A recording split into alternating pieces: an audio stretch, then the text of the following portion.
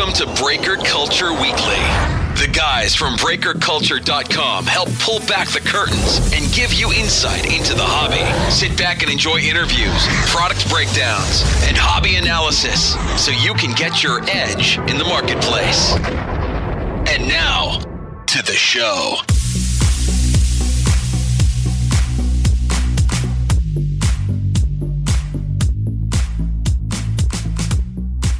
What is up? This is Ty from Breaker Culture, and this is episode 56 of Breaker Culture Weekly. Really excited to have you here. Shani and I are both back in the cockpit today, recording from our respective offices, and we do what we normally do. We cover all kinds of different topics, and we do our best to integrate the hobby into that conversation. It's like you're sitting in the back seat just chilling with us. I don't know why you chilled us in the back seat, but you get the picture. Today's fun, and I hope you enjoy the podcast. And it's pretty fast-paced. For an hour, it's a pretty fast-paced podcast. But anyway, if you didn't get a chance, earlier this week I released episode 55, kind of a special edition, one-off, really data-driven podcast focused on 2019 Bowman and 2018 Bowman Draft and the ladders that we put out for those. And again, those pricing ladders are meant for you as collectors to get a better vibe, a better understanding of what's really happening with prices in the secondary marketplace. So check it out. I was surprised with the positive feedback and really the interest in a podcast like that. I guess I'm selling the listeners a bit short. You guys are a little bit more data-driven, geeky than I expected. So we'll have to do these more often. In fact, we just put out the 2018-2019 Prism Basketball Ladder, volume number 11. Seriously, 11 volumes, 11 editions of this. And you can see the transformation, the evolution of players over the course of the season as you look at the charts, as you look at the kind of the cumulative information that we put together there. Really helpful. I hope you get a lot from those. The basketball ones are obviously popular, and they're even more popular now because if you don't know Gary Vaynerchuk, go check him out at Gary V on Twitter. Pretty popular social media presence and very popular podcast as well. But he talks a lot on his Twitter feed about his proclivity, his interest in sports cards and how he sees them as an investment medium. And I think it's follow him for sure, but he talks a lot about his investment ideas around Silver Prism basketball cards, and he's been dropping a lot of money in the Greek Freak in his Silver Prisms. So yeah, it's bumped that market. It's no doubt it's bumped the market. So it's a good thing for the hobby. We were already in a bubble. Now we're even in a bigger bubble. So yeah, yay for us. But go check out the Silver Ladder, gain whatever insight you can from that. And maybe we'll do another one-off podcast in a couple weeks about the NBA market and the data that we're seeing there. But other than that, enjoy this episode. Thank you so much for following us. Check us out on BreakerCulture.com and Breaker Culture on all social platforms. We'll catch you next week after this episode on episode 57. Have a great day.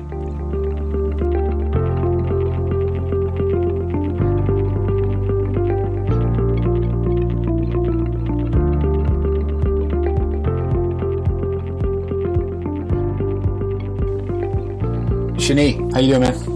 I'm all right, man. How you doing, Ty? I'm doing good. I think we should start with a big congrats. Mazel tov. Yeah. Number 6 is here. That's right. Thank you. Number 6 is here. I don't want to say much more than that because I think not only should it be your opportunity to share with the world what's going on and obviously name and that kind of stuff, but I at least wanted to say congratulations. Well, thank you. Yes, number 6 is officially here, born last week. Her name's Amira Wilson. So we're kind of excited about that. It's our 4th girl. So we were hoping to balance things out 3 and 3, but we're going 2 boys, 4 girls. Does Amira have a middle name? Amira Jean, after my mother. So, yeah. She's a cutie. She's tiny. She's like 5.5 pounds when she came out. Were most of your kids a little bit bigger than that? Yeah, oh yeah. I mean, they're all pretty small, relatively speaking, but they're much bigger than her. Right. So, yeah. But it's good, man. Healthy mom, healthy baby. Can't ask for much more than that.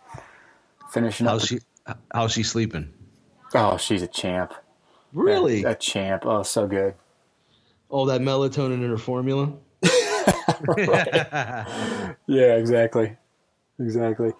It's funny. We haven't done formula for any of our babies. Really? Mm-hmm. That's impressive. Yeah, we just go straight to like steak and potatoes. Chobani yogurts and steak and potatoes. I obviously, I think this goes for everybody, and it's not to leave anybody out of the conversation, but I would have never been able to relate to what that means before parenthood. Oh, for sure. Yeah. But to know now that there is an enormous difference between feeding a baby formula and breast milk, and the level of difference in terms of nutrients and the value of what they get from their mother's milk.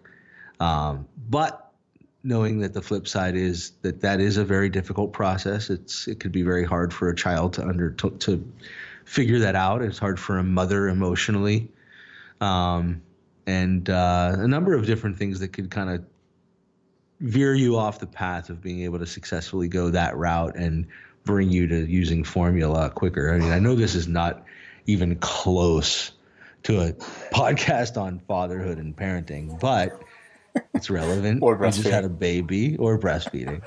And it's interesting. I mean, we're both fathers. We've both had the experience, and you forget how much you learn, how much you're inundated with.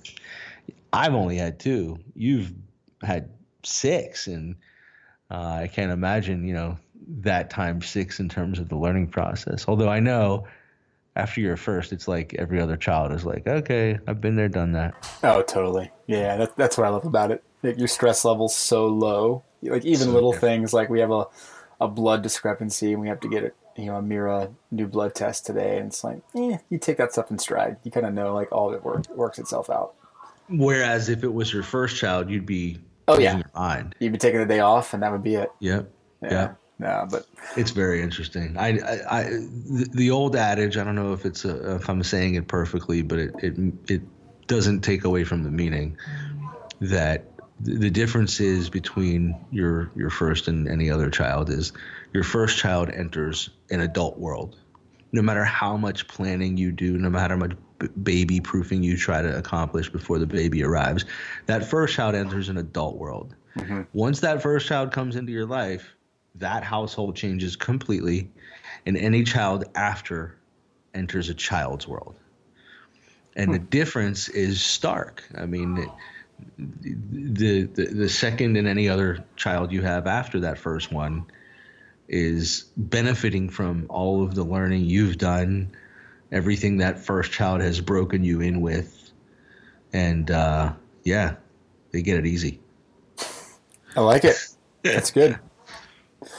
I think that's enough said on parenting.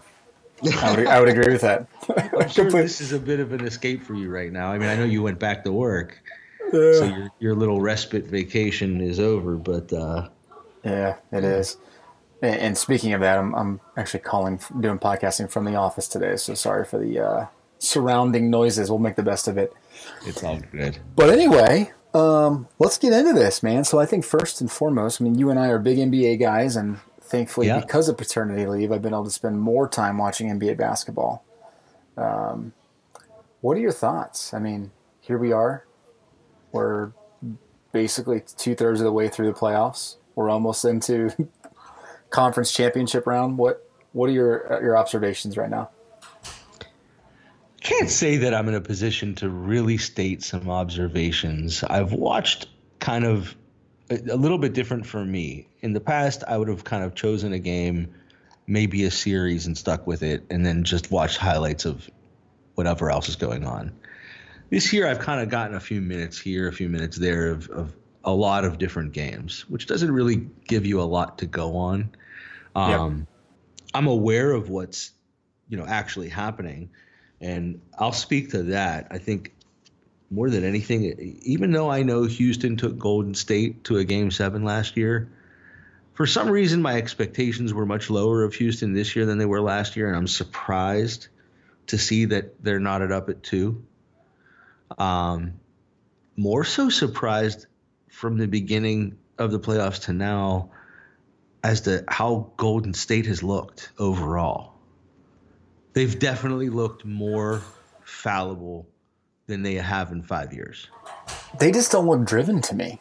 They totally look like they're checked out. Yeah, like they've been there, done that. Oh well, type attitude. Yeah, it's kind of just not fun to watch.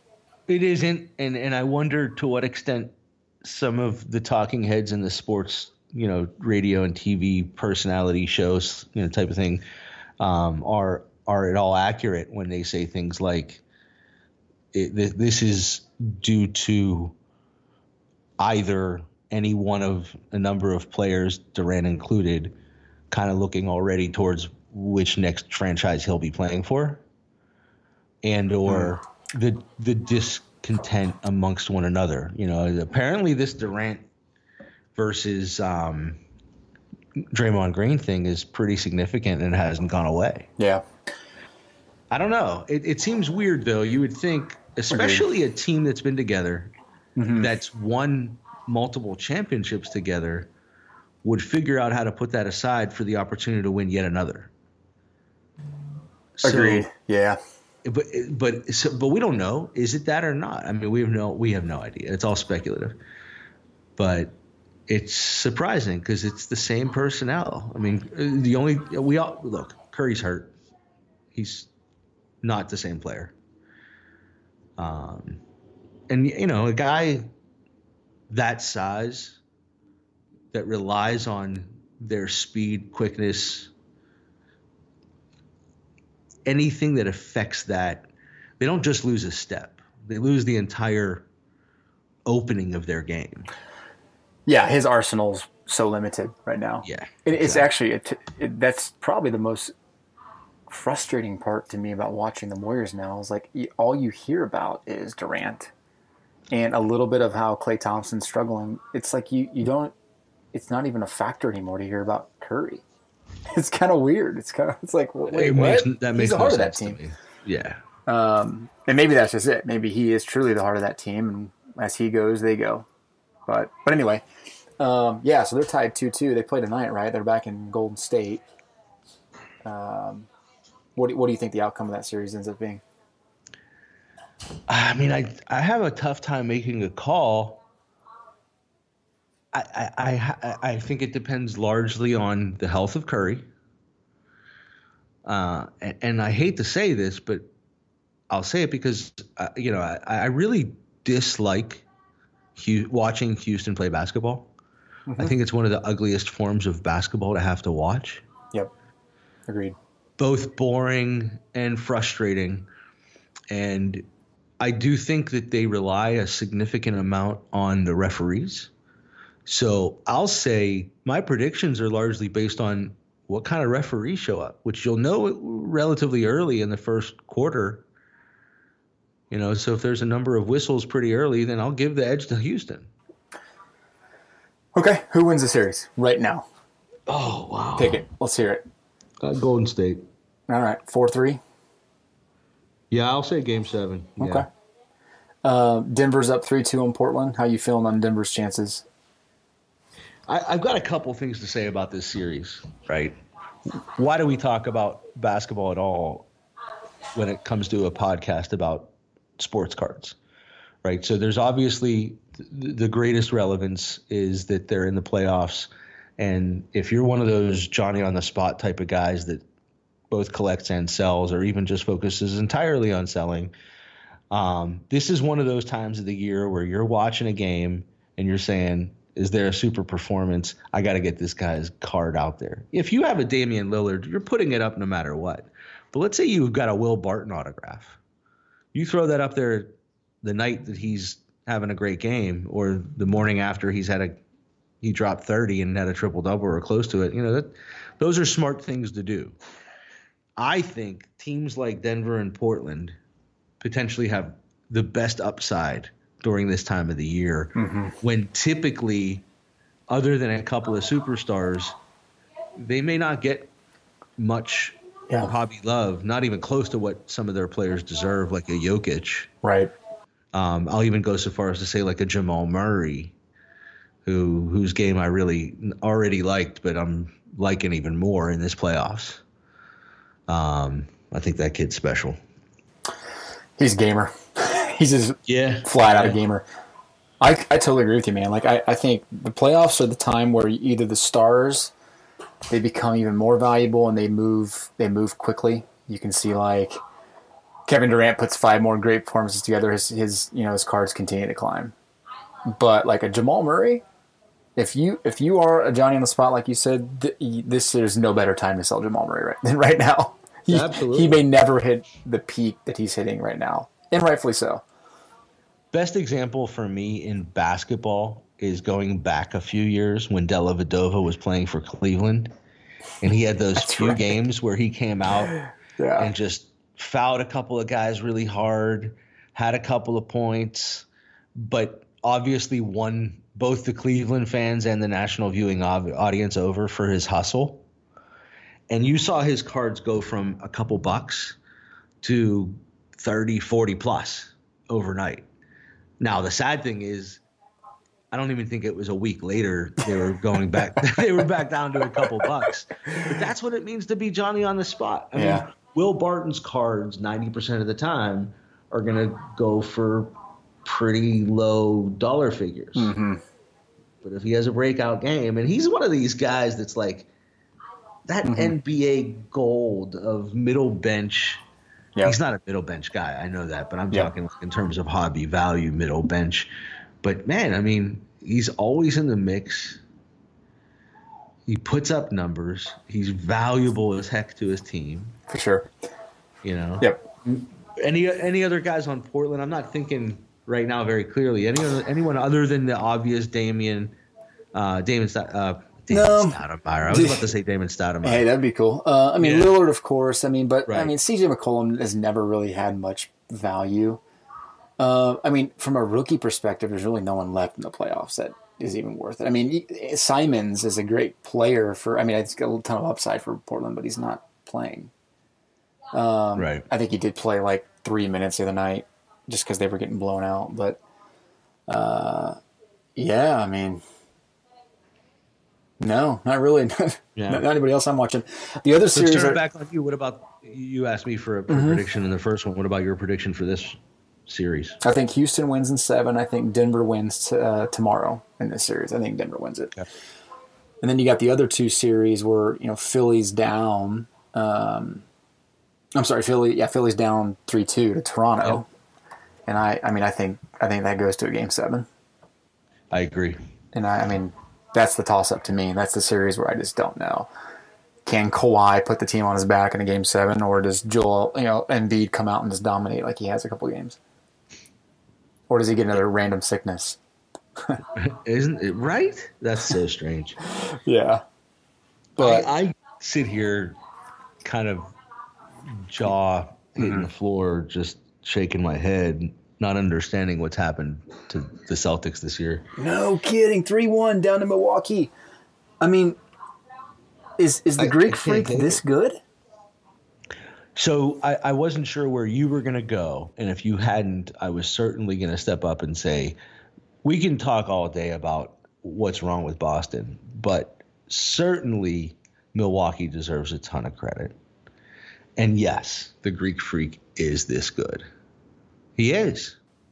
Yeah. I mean, you look at his stat line just from last game, right? 39 points, 70% shooting.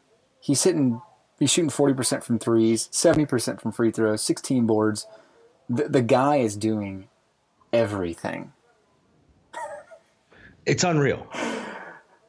Yeah. And it's not just unreal. I mean, this is one of those situations where what you see is far more amazing than what you read in a stat line. There are those players that put up stats that you watch the game and you're like, good player. Then you read the stat line and it's like, whoa, he did that quietly. Yeah.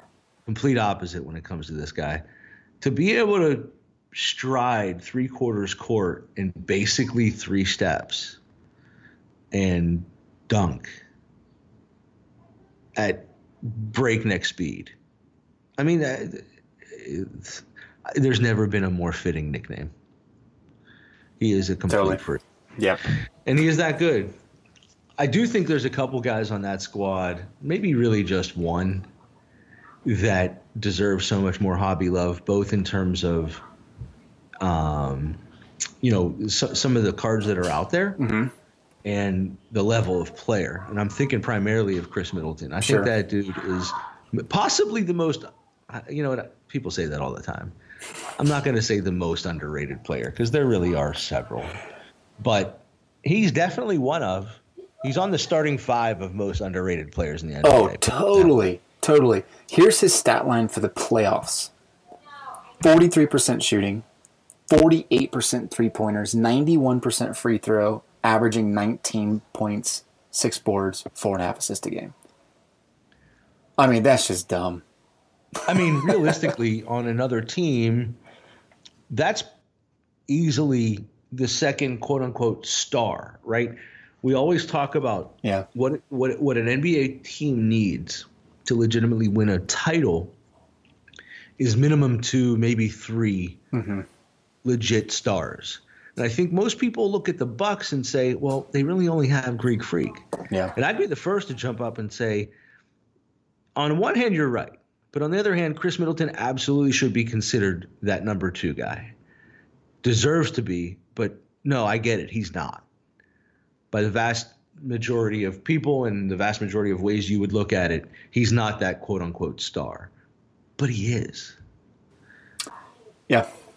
The sad thing is, despite all that, I don't see a situation where his value really rises. I don't know if it's because he went to Milwaukee or because he's just one of these unassuming players that doesn't do things in a flashy way. I don't know. This is the typical Scottie Pippen treatment. Yeah. It's just, he doesn't, I mean, he's like you said, he is arguably a top 40, 50 player in the NBA, and it doesn't matter. It just doesn't matter. I think it's probably, I'm saying this standing on one foot, but top 40, I think, is a no-brainer. It's higher than that. He's the best player on a couple of teams in this league. Interesting. Yeah. But anyway. Yeah. Anyway, for sure. So what? How badly hurt is Boston from this moving forward? I apologize for no, and I think that is a good question. I mean, if you're Boston, from a hobby perspective, they've almost become irrelevant this year, and that's a very strong word. But Tatum is getting no love right now. He's getting no love. Hayward. You could argue that he shouldn't be. Yeah, and he shouldn't be. I agree. Gordon Hayward, no love, shouldn't be. And Kyrie Irving is coming off 2 of the worst performances in his career in the playoffs. Which blows your mind. You can watch him play, and he'll make a move and finish with a bucket, and you look at that in real time and then in slow-mo, and you're just shaking your head like, that's maybe one of the best plays I've ever seen. And then, yes, it's hard to understand, and it definitely makes me wonder what's the reality of the rumors of, is this all a chemistry issue that really starts with Kyrie? Is Kyrie behind closed doors really not committed to this franchise and already thinking about where he's going next? I don't know what to think about it. Yeah, and I think hearing that and kind of paralleling that with Golden State, that's what makes me love a team like Denver even more. Absolutely. It's like you watch them play, and they remind me of the Spurs like 5 or 6 years ago, where they don't have a true star. Jokic is pretty close, but I think he is. I don't think he has, but not star the typical power. Right. There you go. But it's like, gosh, these guys the chemistry it's unbreakable right now. Right. It's so fun. But I'll tell you what it makes me think about. One of the things that's maybe one of the most frustrating aspects of this hobby for me is that issue of investing in a guy, whether it's because you like him and you want to collect him, or more importantly for this conversation, you see the value and there's either an upside in buying and flipping or even holding a few things and waiting for the value to rise. And that guy, whether it's a Kyrie Irving or a Bryce Harper, changes teams. And this odd phenomenon of do I have the same value in his rookie stuff, if you will, in one uniform when he's now playing in another? And now with the example in Kyrie, I've got stuff in 2 uniforms and he's about to go play in a third. It's such a unique thing that I don't really have a way to answer. It's not even really a question as much as it is a statement that just frustrates me that there are these players that have so much value at a certain point in their career, maybe should continue to have value or even grow in value based on their true skill and what they bring to the game, but they're actually falling in value for these obscure reasons. Yeah, I mean, I think we could probably run numbers on a couple guys like Kevin Durant and maybe even LeBron James this year. I mean, you could. I think with James is transcendent this year. You make the point of saying this year, it's less to do with how many teams he's played for and more to do with the fact that it's probably his worst year of his career. But I would keep him in it for the sake of keeping him in it, and it's interesting to see what the results would be. But I think he's the transcendent player of all of these types of issues. Yeah, maybe. I mean, there's only a few of those guys. There's only 2 or 3 of those guys per sport. For sure. Yeah, I mean, Kevin Durant, you could almost argue is the same way, but I think his values were hurt. And then you parallel that with I think his values have been hurt a lot, especially in the last couple of years. Yeah. Well, and then you can look at other sports too. I mean, if anyone expects Odell Beckham Jr. to have prices anywhere close to what he was having in New York, you're out of your mind. Yeah. Like, you just lost the New York collector's base. I mean, you're going to be able to pick up stuff that you didn't think was possible. That's not to mention that there is this hype, and I know we're totally jumping from one topic to another here. That's what we do. You opened the Pandora's box here. All right, quick break. Want to thank the sponsor for today's episode. And if you didn't listen to episode 52, a whopping 4 episodes ago, you didn't hear the interview with Ethan from Prestige Worldwide Cards, and I urge you to go check it out. Prestige Worldwide is one of the 3 or 4 eBay breakers that we absolutely believe in, and privileged to have them on the show, privileged to have them as a sponsor. Check them out. They have a whole crap ton of breaks always running, and they are the wax pack kings. If you do not get a hit, you get a sweet wax pack, which I love. I love the fact that you get something, and you get to open something if you don't hit anything. And for my kids, when they want to spend money on their own breaks, for them, it's a huge win. So can't recommend them enough. Go listen to the episode, hear how they began, their origin story, and why they're such cool guys and fun guys to go invest your money with. Check them out. Prestige Worldwide Cards. You can find them on eBay, PWW Cards. So go to their eBay or go to Google, type Prestige Worldwide Cards. You'll see them, their website. You'll also see the Breaker Culture links. And go take advantage of the cool stuff, the great breaks, the awesome products, and the fun people they are. Back to the show.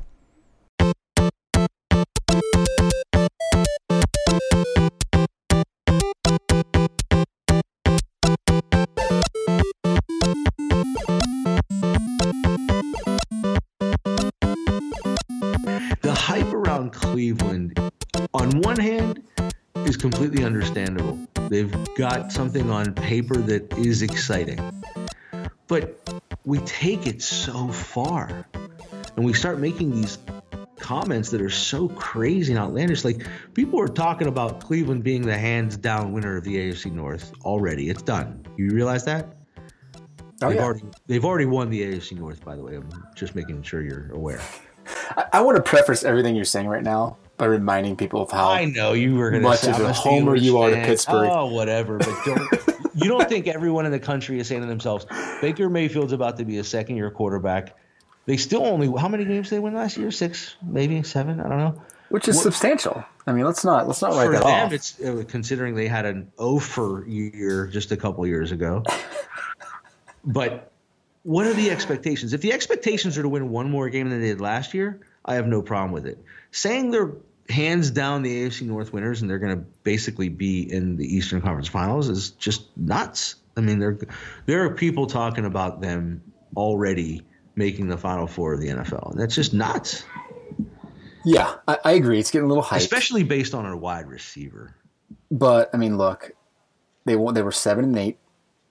They added a lot of talent, and they're pretty impressive rookie quarterback's going to be in his sophomore year. So I think the Vegas line is 8 wins, right? Is it 8 or 9? I think Vegas is saying 8 wins. That's not a stretch. That makes total sense. That's one more than last year. Yeah. You hear some of these guys out of ESPN saying they're the hands down AFC North winners. Do you think 8 wins gets you the AFC North? Well, I mean, 10 wins got it last year with the Ravens. That's too huge. Yeah, thank you. Right. Yeah.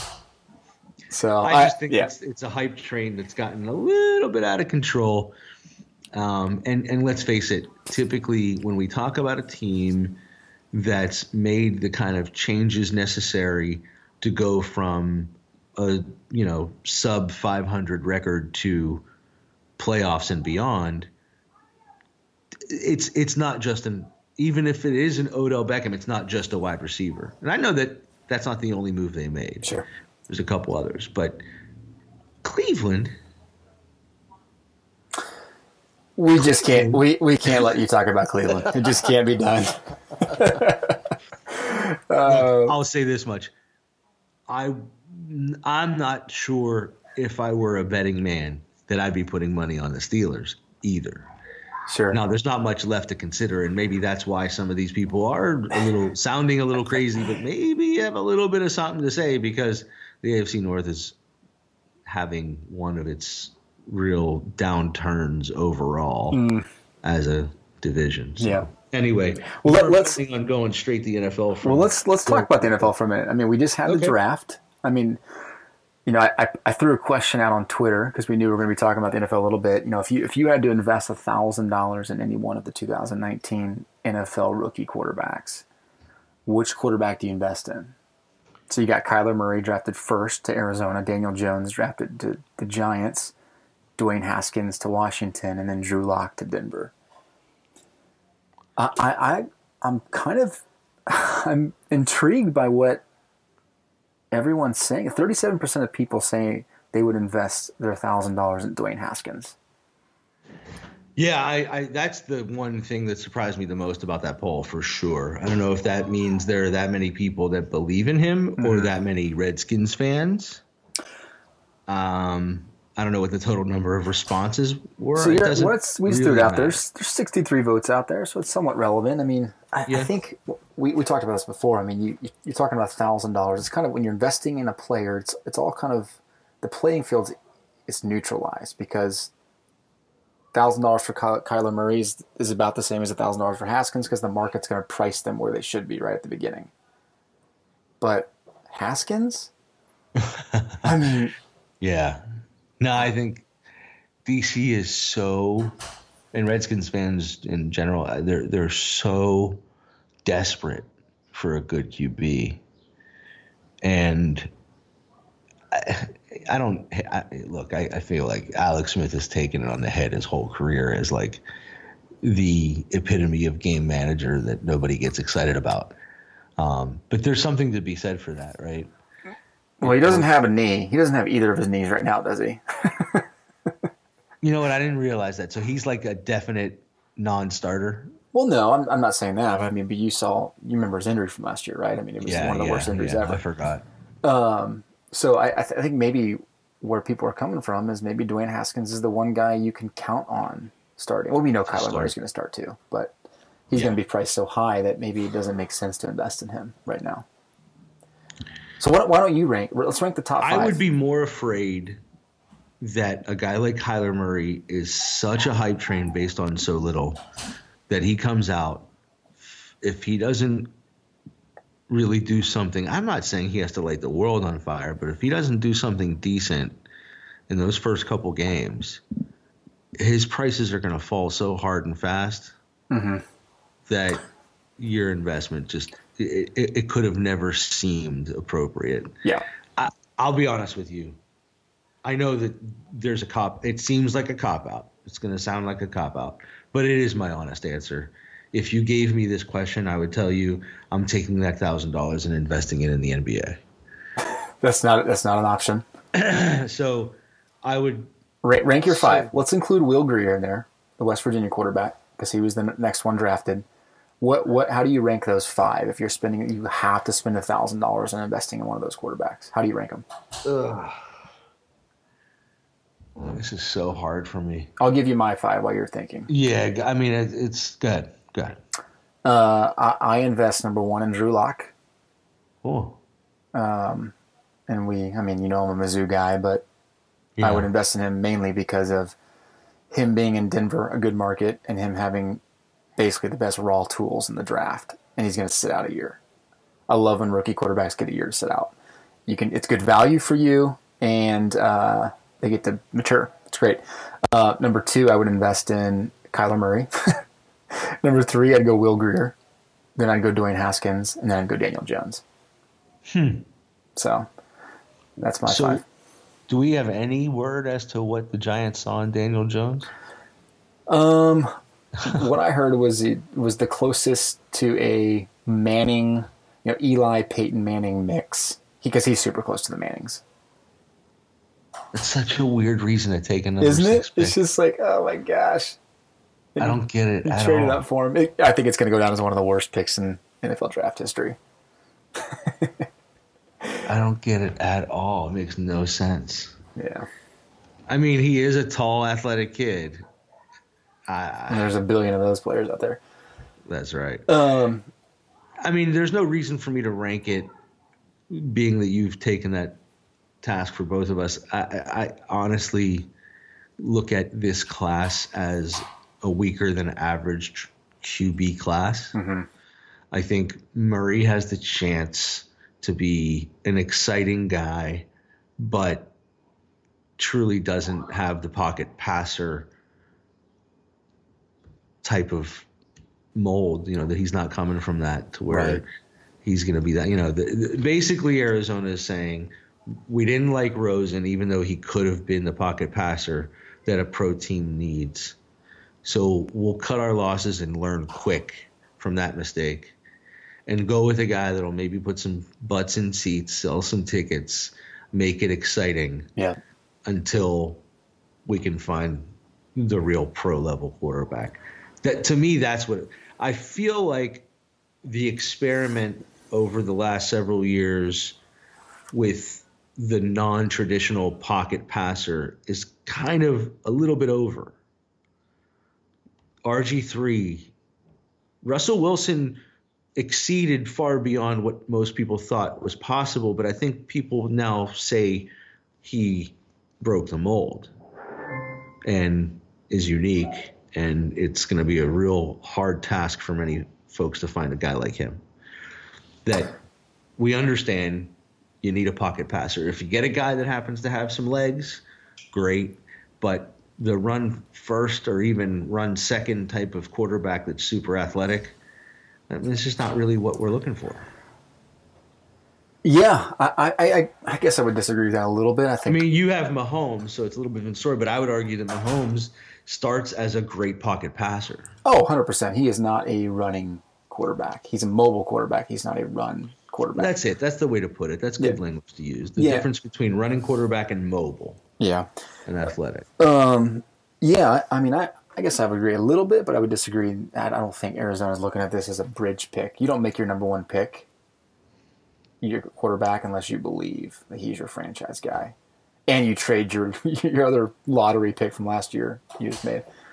I think they see him as a Russell Wilson, and that's so that's fair.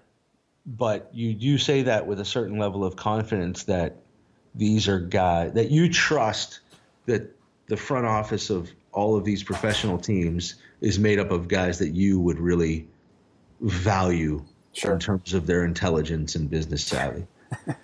I don't. I certainly, after the many years that I've been watching sports, paying attention to drafts and moves, I think there are far more GMs of professional teams, regardless of sport here, that are guided more so for self-preservation than they are for winning.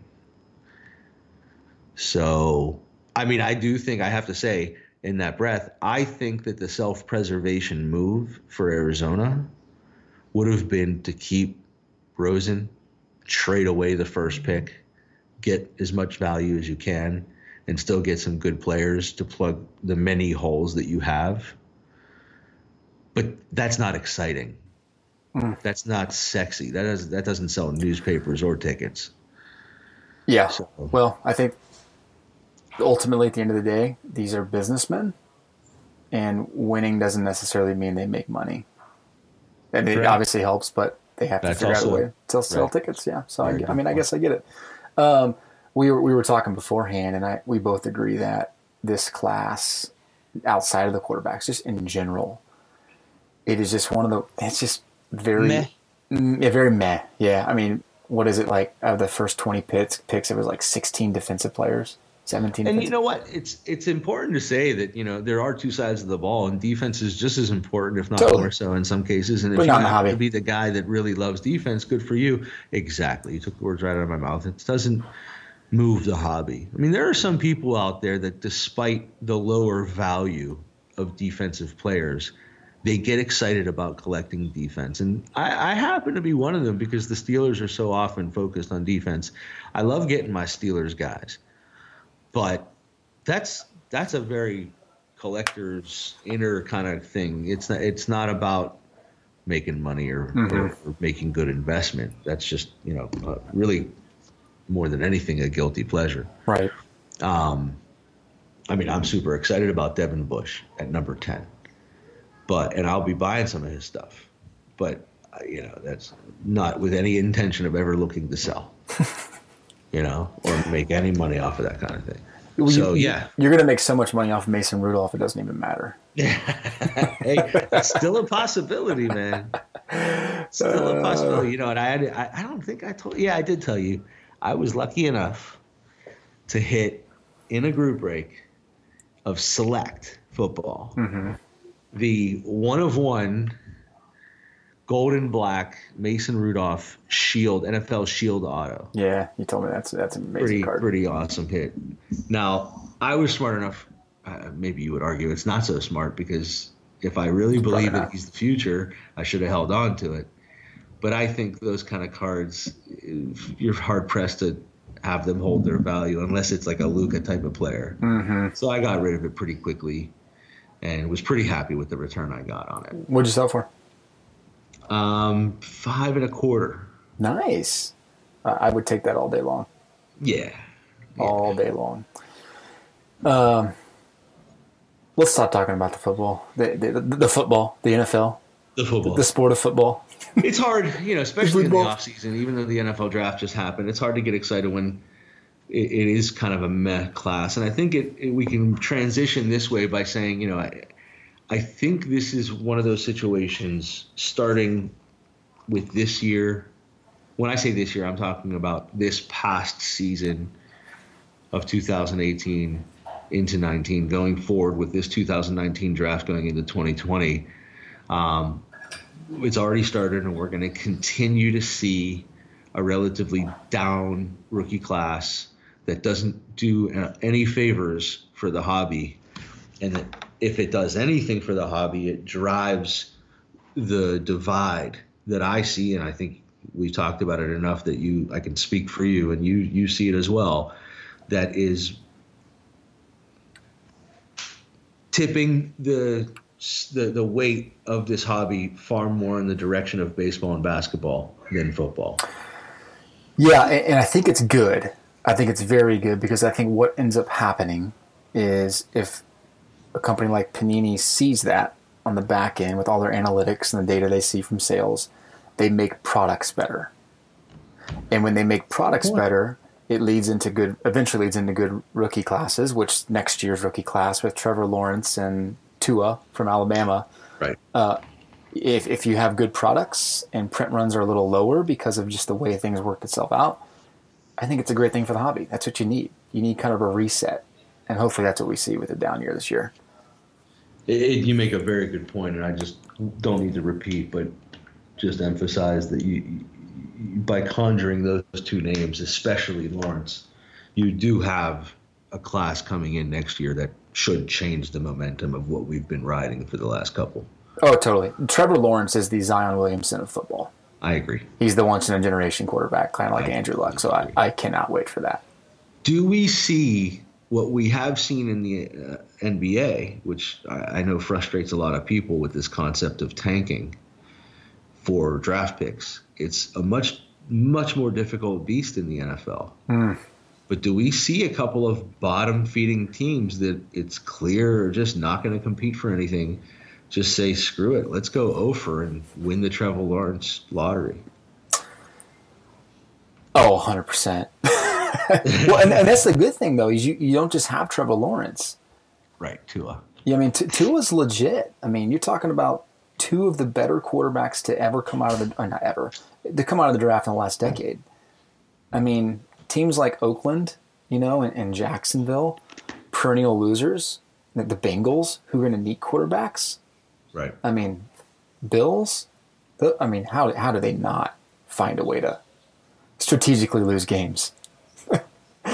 or maybe you end up seeing like some of the better trades to move up to get some of these guys. I don't know, but I'm excited. I'm definitely excited. You would have thought it's interesting because again, it goes back to the comparison of sports. In the NBA, you would see teams making moves to already start stockpiling assets, like Ainge has done for so many years, in preparation for a specific draft for a specific player. Yeah. I can't say that I've seen any moves in the NFL that make me think, oh, that's in preparation for the 2020 draft. But maybe that's because I haven't paid attention as closely. Maybe that is really already happening. I wonder if there are any moves in this draft that I just didn't recognize were in preparation to try to get Trevor Lawrence. It's interesting to think about. It is interesting. Yeah. I mean, I guess in the same breath, I can't really say that I noticed anything so far that was an obvious in prep move for Zion. But that's definitely happening. It's been happening for a while now. Yeah. Anyway. Interesting. Yeah, that is a good point. That'll be fun to talk about in the coming weeks. Let's shift to one more sport that is relevant. A sport called America's Pastime, baseball. I put a question up on Twitter yesterday, and I thought this was interesting. And I'll ask you because I'm guessing you probably didn't see it. But I actually did see it, okay, but I don't remember it, so I do need to remind me. You can only invest in one BGS 10 Bowman rookie auto of one of these four players. Which do you pick? Ronald Acuna Jr., Cody Bellinger, Shohei Ohtani, or Vladimir Guerrero Jr.? Which one do you pick? One BGS 10. Bowman rookie It's auto. Ohtani, Guerrero, Bellinger, and Acuna Jr. Oh, wow. That's a really hard question to answer. That's shocking. That's a really hard question to answer. Well, we have 232 votes. 48% of people said they would invest in Ronald Acuna Jr. Huh. And then it's basically split almost evenly amongst the other three. Which to me is interesting because Vladimir Guerrero has been, blowing up the market the last 9 to 12 months. Right. But when you compare him to the three others, I think that the hobby, 232 votes is significant, and these are all hobby people. Most of them agree, you know what, he's just kind of blah. He's just kind of, it's okay. I don't get that because what I'm hearing, not seeing, but hearing, is that this guy's got generational power. Yes. And we haven't talked about Vlad Guerrero Jr. much. No. But I'm not a fan of him. I would never invest money in him. And my biggest concern with him is his body type. Pudgy? Very pudgy. Reminds me of Pablo Sandoval. And, I can already picture next year him coming. The buzz is going to be, hey, he came into spring training overweight. Right. And, when all you got is power, not that it doesn't sell in the hobby, it's just... That's the thing. It does sell in the hobby. It does sell. But I think this day and age, with all of the metrics, 5-tool players, guys that are younger right. and can do a lot, they just have more value. I mean, there's a reason why Ohtani has such incredible. There's a reason why Ronald Acuna Jr. has such a crazy value. I mean, and it's so significant here. He does everything well. Right. So I don't know. I think if you would have thrown up two other guys, things about Guerrero that's why it surprises me that the divide is so wide. That he is the primary prospect that people are most excited for. It's primarily about his power that people are excited for him, and that, you know, from comments from teammates that they can't wait to see him because they've seen and heard about his production. That's why it surprises me. I will say the pudginess thing is actually interesting. I've looked at him a couple times and thought, this guy doesn't. You hear the hype, and then you see him for the first time, and it's like, I kind of expected a ripped dude. And he's pudgy and looks kind of out of shape. But, you know, A, baseball is that sport that you can kind of get away with it. And B, he's of the age where that literally could still be baby fat. Yeah, that's true. There's probably, maybe. I mean, I don't think, I'm not trying to say that he's going to, you know, all of a sudden in 3 years be that shredded guy. I don't think we'll ever see that. But in better shape. I mean, his dad wasn't out of shape looking. Yeah, that's true. You know, I mean, his dad is only one half of his genetic makeup, but, you know. Sure. He's 6'2", 250. He's 20 years old, just turned 20. So, yeah, I mean, it's interesting. He's not 5'8". Yeah, I think you have a really good point in that. I think in years past, power was given a lot more stead, and now, and maybe for a little while now, with metrics and so much deeper level information, that multi-tool player is understood to be a better investment. Mm-hmm. And that makes sense. If Ohtani wasn't so hurt, maybe he had gotten a few more votes if he had played more over the past bit. Although he is older, and I think people realize that hype train was really crazy. Mm-hmm. Acuna makes sense. I will say, though, the other name that really hasn't been part of the conversation other than that you listed him, Cody Bellinger, is legit, and he's in L.A. Oh, for sure. Yeah, I mean, if you're looking at like opportunities to invest, like investing in Cody Bellinger last year would have been one of the best investments you could have made. Yeah. Yeah. But real quick, just to close a loop on Guerrero, I do think maybe the timing of that question is played into what the market thinks. I mean, because what he's played, 10 games, and he's actually not doing that well. He's striking out like a third of the time, and he's batting like 150. So maybe just him coming in, people are used to like the Juan Sotos and Ronald Acuna Jr.'s and Ohtani's coming in. Fernando Tatis this year, who they came in just blazing hot as a rookie. So if he rattles off 10 homers in the next 15 games, I bet you 35% of people would say they'd invest in Guerrero. Right. And if you have Guerrero, don't fire Salem just because he has a bit of a slump. I mean, mm-hmm. God, the guy is a rookie. Yeah. I mean, he's faced great pitching, but let's face it, this is the first time he's facing true major level pitching every night in front of tens of thousands. Very true. Very true. Real quick, I mean, what else has stuck out to you from Major League Baseball? Anything? I mean, how are your Pirates doing? Yeah.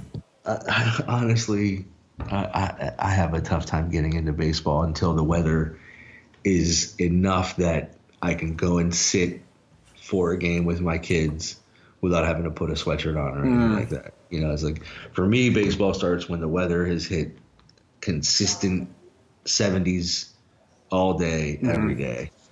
So yeah, being that it's my least favorite sport, I pay enough attention here and there to know that they're on a losing streak or a winning streak or something like that. But yeah, you would kind of say that maybe your friendly neighborhood podcast co-host would pay closer attention. But honestly, I'll tell you this much. What I can tell you is that in the hobby this year, the Pirates have a couple of rookies in Kevin Kramer and Kevin Newman who have some promise, but aren't very exciting. And we have gone from having the likes of a McCutchen and an outfield that was really exciting with Marte and Polanco to basically having nothing at all to be excited about in this hobby, with the exception of a couple of prospects. So, I know people listening are going to say, whoa, we got Kyle Mitchell, we got Ke'Bryan Hayes, and whatever. Yeah, prospect-wise, there's always going to be something to be excited about. But, with our regular team, with regular non-prospect baseball coming from Topps, there's not going to be much to get excited about this year. With the exception of you've got your products that have that veteran presence. I shouldn't even say that. Your legend presence. So, you'll have your Clemente and Honus Wagner cuts in triple threads or whatever. So that's, you're trying to buy a lottery ticket. At least the Pirates are cheap. Okay. Look, the truth is I say that, and I know it's myopic and focused only on one team, but the truth is that's probably the reality for a good third of the teams in a product break across the hobby. And just a good quick hit to think about if, let's face it, we are breaker culture, and ultimately our audience thinks about group breaks and buying spots. And, those are those important factors you've got to consider. You've got a couple of interesting new products coming. Leather and lumber from Panini is around the corner. If you're not looking to invest in one of the more expensive teams, and you either just want your hometown team or a cheaper than average team, don't fret. You still have some legend stuff to get excited about. Yeah. I guess. It's a factor. Yeah, I guess. Especially with the non-licensed Panini stuff, because they know they can't get people excited about other stuff. So they rely heavily on this legend kind of stuff. Yeah, I guess. Because we got Prism coming out too, right? Which had a couple years hiatus, so that's it's coming back for the first time in a bit. Well, they moved it out of Chronicles, right? They moved it into its own product. Yeah, which, I mean, I think that's a factor of Panini saying, okay, now we have the power potential. The market knows and believes in Prism, and the market itself is so hot right now. Why not take a shot at this? Well, and they've done standalone Prism baseball for many years. Just kind of took their foot off the gas with it, like you said, put it as one of many other products in Chronicles. And I think you're absolutely right. What are we doing here? Yeah, it's a cash grab in some ways, but it's a cash grab with a product that a lot of people know and love from other sports. And I can't imagine there are that many people. Maybe I shouldn't say it that way. Let's turn this into a statement.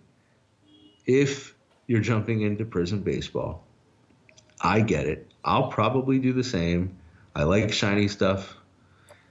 However, don't get overly excited about potential value coming out of it. Prism baseball historically is teetering in terms of value, not much greater than Donruss paper. It's bad. Yeah. It's just bad, period. Yeah. But there's a cult kind of following to it. People love it. I do understand why. Just make sure your expectations are in check. Yeah. Last year taught me a hard lesson in that you can hit some of the best cards in a Panini baseball product and you'll still lose money. You will. The reason you buy Panini baseball is because you like the looks of it and you like your teams, you like collecting cards as a collector, as a hobbyist. Yeah. Do not go in with the intention of even computing a ROI. It's like you're just going to be disappointed. But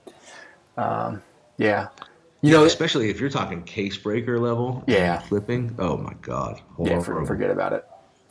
You're in for a rude awakening. Have you been breaking any baseball products at all? Have you opened anything? A little bit. Okay. I've grabbed a couple blasters of Diamond Kings. I've talked many times about how much I love Court Kings basketball and that artistic painted look. So that carries over into Diamond Kings. And, I've liked Diamond Kings a lot more in years past. I think the content has decreased even further in value, which I don't understand how Panini can justify in any baseball product. Once you have established a certain expectation in a product, how can you as Panini take some of that value away? And what I mean by that is much fewer numbered cards, much fewer hits in retail. I think Diamond Kings this year, which was already a product that was teetering on the precipice, has since fallen off of it. And it's a little bit sad because I think it's a nice looking product, but it's no more than that, and it never was. And Panini makes these strategic decisions to maybe save some money on one product to, I don't know, bring out Prism again. I won't profess to know all of these things, but it doesn't make a lot of sense to me. I actually think you'd be smarter as a company to focus entirely on the sports and products for which you have licenses than come half-ass with it. That's exactly why I have so much more respect for Topps. Right. They just keep making really, really good baseball products. Yeah. And they know that's their sweet spot. And it's funny. That was going to be one of my topics for an upcoming conversation with whatever breaker we talk to. We've been doing some of this whole capitalism, how do you run businesses in the hobby? And if my one piece of advice to anybody that's getting in the hobby to make money, either a breaker or a flipper, it would be figure out what you can specialize in. I couldn't agree more. The more broad you become in this hobby, the less relevant you are. Like that's where, like if you to point to any of these good breakers, I think you could probably find a time where they figured out who they really are, what makes them unique, and they just capitalized on the specialization. Right. So total side note there, but it's one of the rants I want to get on. And I, even as recently as this past week, had an experience getting into a couple of basketball breaks. Mm-hmm.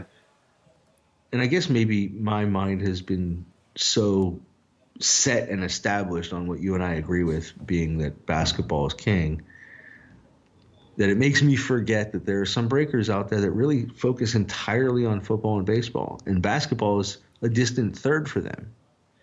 And I jump into a break with one of those types of breakers, and they're not pronouncing names of NBA players correctly, and it's like, what? I don't get it. And it's not difficult names. Yeah. It's not Nikola Jokic, which isn't really even that hard, but at least it's foreign. Nikola Jokic. Yeah, it just shocks me, and it's like, I mean, I don't even know if I'm glad I got a decent deal on the team that I grabbed in your break, because I'm sitting here having to listen to you murder this, and not only that, like it's so clear that you didn't even care to look at a checklist beforehand. Like you're selling a product, right? You might think that as the breaker, the product isn't yours, and that's Panini's product, and you just have to open it. Mm-hmm. No, ultimately, if it's if the break is bad and the hits are bad and all that, no one should hold that against you as the breaker. But it's still the product that you're sending to your customer. Mm-hmm.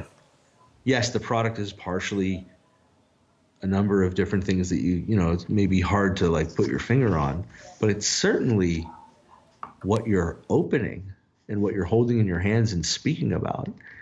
If you can't say the name correctly, I don't know, just pet peeve, I guess. But. No, we talk about that a lot, and I think that does go back to specialization. That's figure out what you're good at. What do you want? What do you kind of default to when you have spare time, and what do you like to watch? And take advantage of that, because people are drawn to expertise. Right. The flip side of this conversation, I shouldn't say it's the flip side of the conversation. It's the flip side of my example, really, is that there's a breaker that I really enjoy, have for a while, and he has gone to more and more specialization, in soccer. And I would think, although I have no way of knowing this because I'm not interested in it, that he's probably one of the biggest breakers of soccer products out there. And as much as I'm disappointed in that, because I have much less to be able to get into it with him, being that I like him as a breaker, but I'm both happy for him that he's found his thing, and for the hobby that they've got a guy to go to for soccer. It's good for everyone. Even though I may not be interested in it, I could see the value in it for him and for his customers. And so it just, reinforces your point. And yeah, I think the school of thought that I've got to be everything to everybody was disproven long ago. And if you're that breaker who's still trying to be everything to everybody, you're nothing to nobody. There you go. Well said. Well said. On that note, let's shift to our headline reactions to ESPN. Let's do it. You good? All right. Let me pull it up. First one. Shohei Ohtani is 0 for 4 in his season debut last night. Interesting. My reaction to that is, first off, welcome back, Ohtani. Super good to have you back. As if the hobby needed you. Right. Yeah. I mean, I think my reaction is next. Well, the thing with that is, I am very interested to see how he does as just a DH, because he's not going to pitch this year. He's not going to play in the field. Coming off Tommy John and just transitioning to just a DH, I mean, it'd be interesting to see how the hobby responds to that. You're right. Yeah. It is. So, and I hope it doesn't tank his value for the sake of the hobby. You don't like baseball anyway. I'm also glad. Yeah, no. I mean, but I open for the sake of the hobby. I open enough. I even get into some group breaks, and I don't want to see his values tank. At the same time, I never held on to anything Ohtani for this reason. Not only this reason. I thought this is a hype train, but not entirely, because the guy clearly has some value. But even if he's great at both pitching and hitting, some of these numbers were just so outstanding that I have a tough time seeing. He has to win multiple championships and make the Hall of Fame as a first ballot guy to justify this. Yeah. Yeah, for sure. I mean, you could argue the same for Luka Doncic. But anyway, we'll try to keep this to 30 seconds. I'm the worst at this. Chicago White Sox, Tim Anderson says bat flips bring fun to the game. This is in reference to him continuing to flip his bat and stare down pitchers. But what are your thoughts on that? Grow up. What's that? Same. Grow up. Oh, interesting. You're an old school guy. I thought you would be in agreement with this. No. But it's not. It's actually not an old school mentality. It's more like I actually have no problem with bat flipping, and I think that the old school mentality is kind of silly, and people should all wake up and realize that the flair and the color to the game is good for the cameras. But if the current state of the game is such that by doing something you're going to create a fight, then grow up. If you're bat flipping and you're staring is going to cause fights, then do something else to stand out. Or just be okay with getting plunked. But I guess my point to that is, I think back to my high school days, college days of playing ball, having friends, and being involved in sports. And we all knew guys that took the competition of sports to that next level of inciting violence. And it's like, I see that as such a high school thing. Come on. It's not what I want my kids to see. And it's like, what I'm saying is, I wish nobody had a problem with bat flipping. I think it looks kind of cool. It adds some color. There's some personality there. The staring thing, I think, has no place in the game. Get over that. That's just respect your fellow man, let alone player. Don't stare somebody down because you just got the best of them. Have some respect. Okay. To me, maybe that is old school, but I definitely believe in that. And you know, we both have kids in sports right now. If my kid does something good on the field or in the game, in whatever sport it is, on the court, whatever, and he does some type of celebration thing, usually I'm like, dude, I like the whole act like you've been there kind of thing.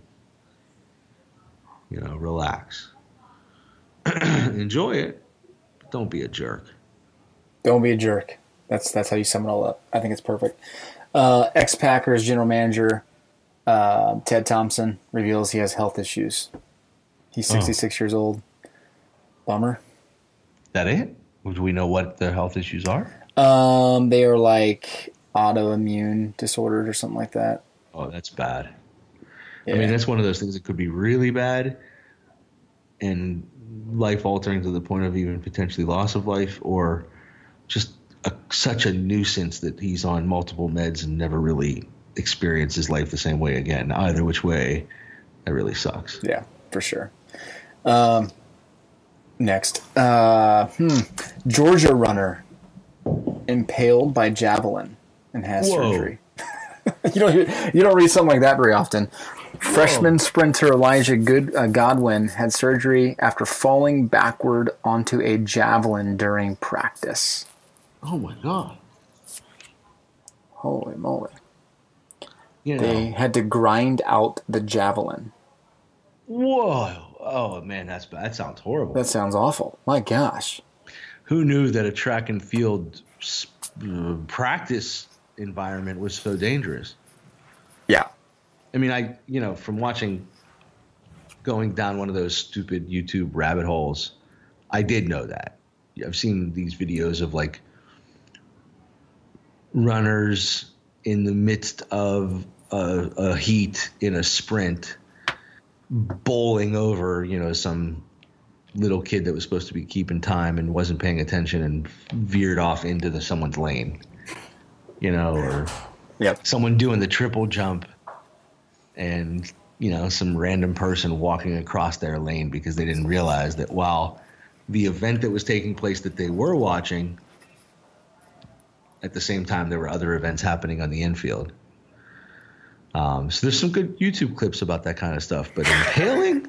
Oh, man. Jeez. Actually, I think that's my next YouTube search. Oh, my gosh. Yeah, well. Javelin impaling. Yeah, there you go. I hope you guys all right. Just flip on the movie 300 or Gladiator, and you'll get enough of that. Yeah, there's enough impaling in those. Yeah. Jimmy Butler, after 76ers 36-point loss, says, "We laid an egg." Quote. Yeah, you think? Right. Yeah, well, they better not lay an egg tomorrow.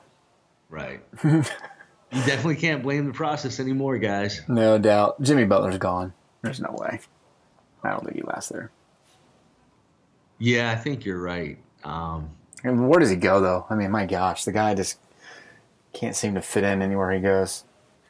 It's strange. I listened to him on, what is the name of the podcast? I think it's called Knuckleheads. Have you listened to that? No. It's Darius Miles. No, excuse me. So there is an NBA podcast with Darius Miles and Quentin Richardson hosting, both recent ex-NBA players and talking to current NBA players. I enjoy it to some degree. I think it's pretty interesting. But no, this was actually not theirs. It was the JJ Redick podcast. And he had Jimmy Butler on as his new teammate. So obviously it wasn't just the other day because they're in the midst of the playoffs. They're not going to be doing a podcast now. So it was probably 6 weeks ago or something like that. And I just listened to it recently, catching up on it. He sounded like a decent guy. However, I will say this. There was a point at which Redick took the time to dig a little bit deeper with Butler and ask questions regarding, how you're viewed in this league and by the media. And at that point, Butler was kind of like putting out the attitude that it's like, hey, I'm a really competitive guy, and I don't have time to sugarcoat stuff. And if I'm yelling at you and I'm not saying something exactly how you want to hear it, get over it. Okay. There is a level at which I understand that at the fast-paced play of an NBA game, you probably have to get to that point with your teammates. But the way this guy's talking, it's like, well, I have license to say whatever I want, whenever I want, regardless of how new I am to you as your teammate. And I, at the same time, kind of got the impression that, but that doesn't mean you can talk back to me the same way. And that he held the double standard because I've already proven myself and I'm a superstar. Yeah. You have to listen to me, but I don't have to listen to you. Sure. And I don't know. I mean, who knows if that's my read was appropriate. I didn't come away from listening to him thinking, oh, man, that guy's a jerk. But I definitely came away from it thinking the guy's an enormous egomaniac, and he thinks that he deserves a different level of treatment than his compatriots do. He sees that in his mind, there should be a double standard, and that obviously he's on the higher end of that. So that's not great. Yeah, it's not. What's also not great is your sense of time in these rapid fire questions. My bad. You're right. I'll take the L on that one. My bad. That artists need to take the rapid fire out of the subtitle. There's no rapid in this fire. This is a slow burn. Oh my gosh. No, it's good, man. It's good. I will end our podcast today in saying that I did get a chance to go see the last Avengers movie. Thank. And I don't want to give you spoilers for those that haven't seen it, but I was really, really impressed. Yeah. I thought it was 3 hours long, so I was thinking, goodness gracious. But you didn't feel like it was 3 hours long, and I just thought they did such a tasteful job on about every piece of it that, loved it. I loved it. Absolutely loved it. I'm glad to hear you say that because I saw it, but I didn't. It was 3 hours long. After about an hour and 20 minutes, I fell asleep. And that's not to say that it's a sleeper by any means. I was tired. I had my two boys. And I guess my age is starting to show itself. I mean, I was tired and I just nodded off. It had nothing to do with the movie, in my opinion. Because the parts that I saw, I really enjoyed. Mm-hmm. But I need to go back and see it again. Ultimately, it's bringing me to this comment. Movies should not be 3 hours long anymore. Oh, please, no. Are you saying you agree or you don't agree? No, I disagree. Yeah, I that's fine. You have every right to disagree. In my opinion, that's 2 1.5-hour movies, and it's perfect. Oh my goodness, no. That's what Netflix is for. If I'm going to the movies and it's an event for me, and I'm paying $16 a ticket, right? You can make it. You can make it 3 hours if you want. Yeah. So I don't have to wait a year to go see the final half of it. Yeah. Then it would have been a 3-parter. I mean, you're not saying anything that I can disagree with, other than for me, 3 hours just doesn't work. I can't make it through it. Yeah. Well, send me over a couple of uppers, maybe. Oh my goodness! Yeah, there we go. Kids, cover your ears. All right. Well, that's all I got for you. It was good to talk to you, man. Good to talk to you. We'll talk next week. Congrats again with the baby. Send my love to your wife. Love. All right, brother. Peace. See ya. Bye.